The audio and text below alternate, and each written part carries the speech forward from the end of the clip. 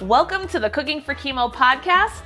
I'm Chef Ryan Callahan, your host. And I'm the producer, Jesse Callahan, and the purpose of this podcast is to tackle the eating-related side effects of chemotherapy and discuss practical, real-world solutions to help make your food taste great again. Say that 10 times fast. It's really hard to say. Practical real-world solutions, practical real-world solutions, practical real-world solutions, practical real-world solutions. Ah! Okay, too much. So in this episode, we're going to talk about smell and its relationship to the eating experience, specifically during chemotherapy. It's a big fancy way of saying we talked about all these other senses, right? We talked about your sense of taste. We've touched on everything else. So what we're going to really focus down on today is your sense of smell. So as I led into with the previous episode about taste, I said everything besides the 5 flavors. Let's just do a quick recap, right? What you can taste is salty, savory, spicy, sour, sweet. Everything beyond that you actually say you taste, ooh, this tastes delicious and minty and all these other things, that is not taste.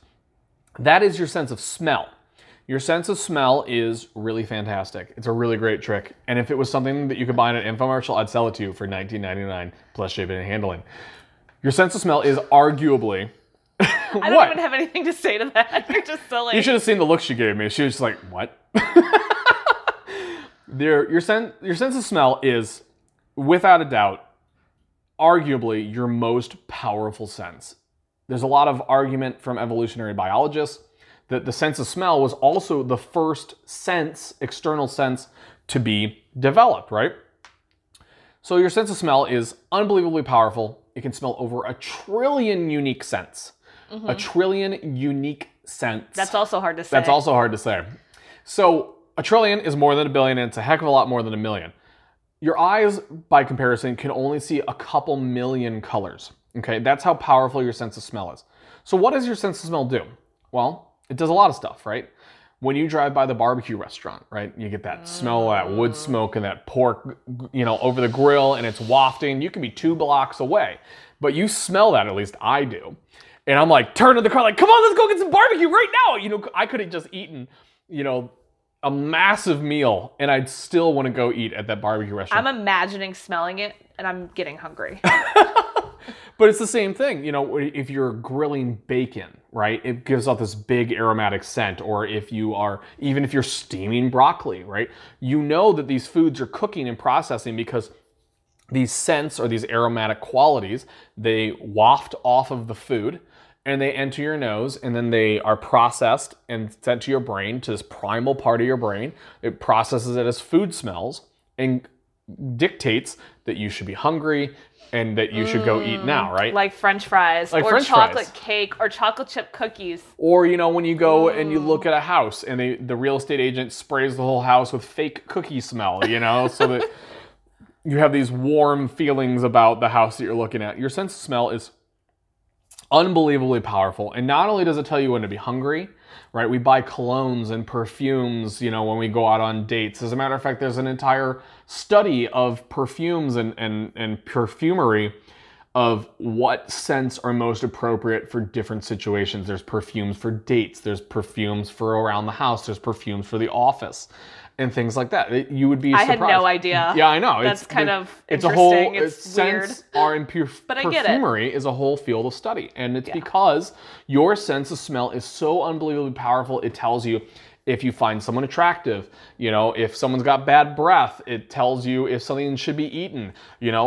How many times in your life have you looked at the carton of milk, seen that it was 2 weeks out of date, and still in the genius brilliancy that is us, you know better than that stupid carton. So you grab that thing. Don't do it. You rip that label off, that top off, and you put that thing, you don't waft it like they taught you in science class from a distance to lightly smell to see if the milk is sour. No, you stick your nose squarely into that jug and you take a big old whiff. You go, oh, right? And that's immediately what happens, right? The worst. You don't just experience that bad smell with this milk has gone bad, and that's it. You pass on for the rest of your life. No.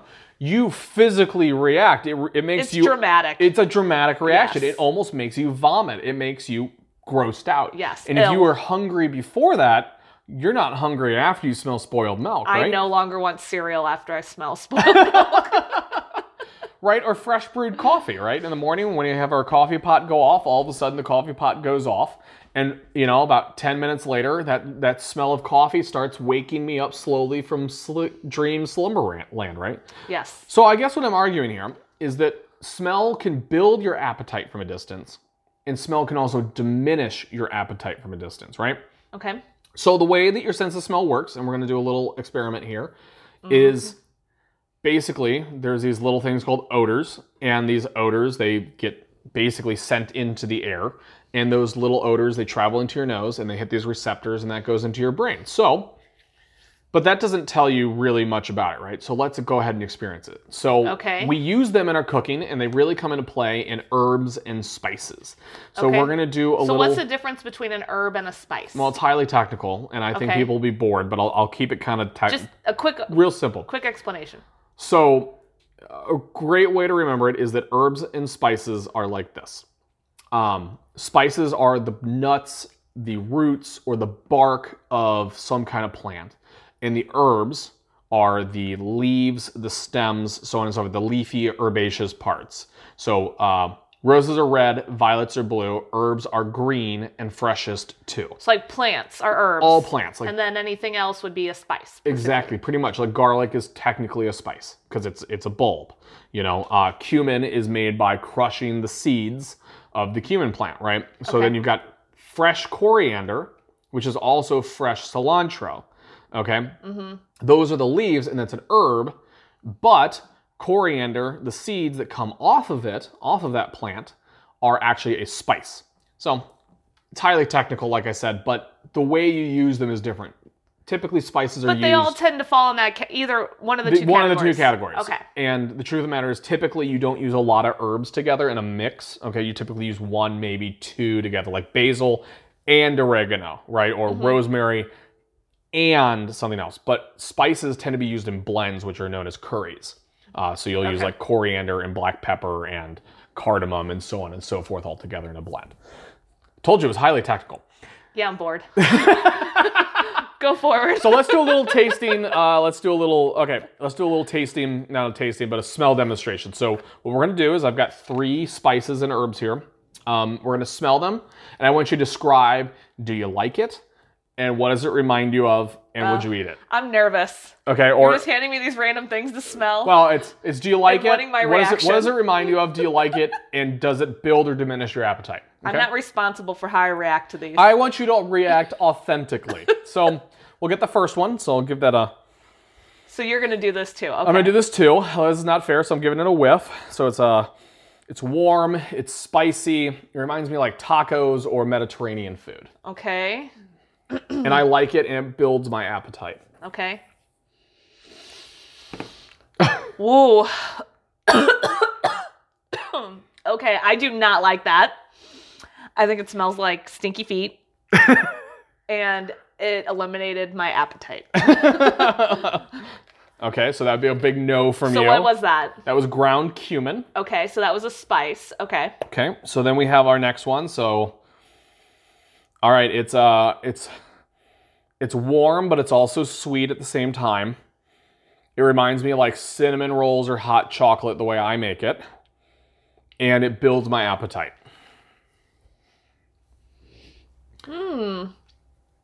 I like it. It does smell sweet, but also smells a little spicy for some reason. Reminds me of cinnamon rolls and my childhood as well.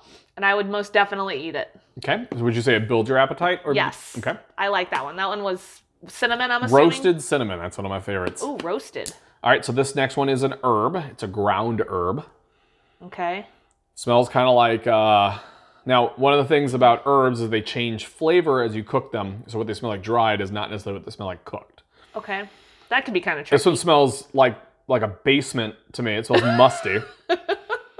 I know, because I know what it is, that it's really good with grilled meats and things like that. But I personally, if I just smelled it, does not build my appetite. And it's very musty. Oh, gosh.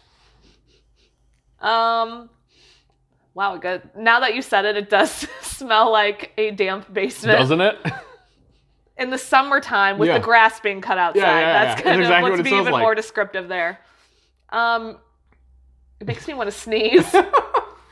Reminds me of allergies. I would definitely not eat this if it was just the powder? Yeah, just the powder. It does not alone entice me.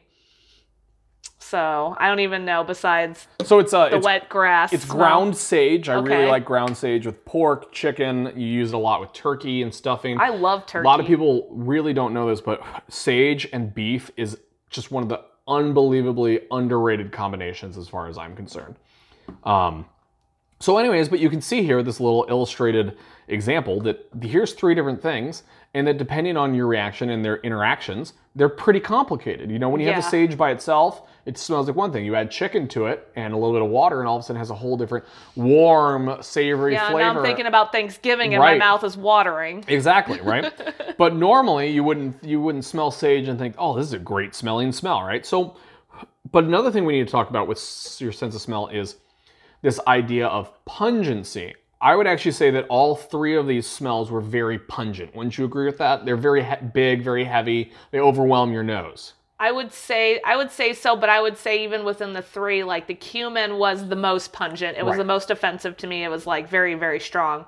The cinnamon, while it had a smell to it, it wasn't nearly as offensive to me. So it was a little more muted. And even though like the sage smelled like a wet basement, it wasn't like as overpowering as the cumin was. Sure. It wasn't as like in my face. It was kind of like subtle. I understand that. Yeah. So pungency is this idea of not the quality of the smell. Does it smell nice or does it smell gross, right? That's subjective. Okay. It's the quantity of smell. It's an actual measurable amount. Like what is the actual density of the amount of smell molecules? Like how hard does it hit me in the face?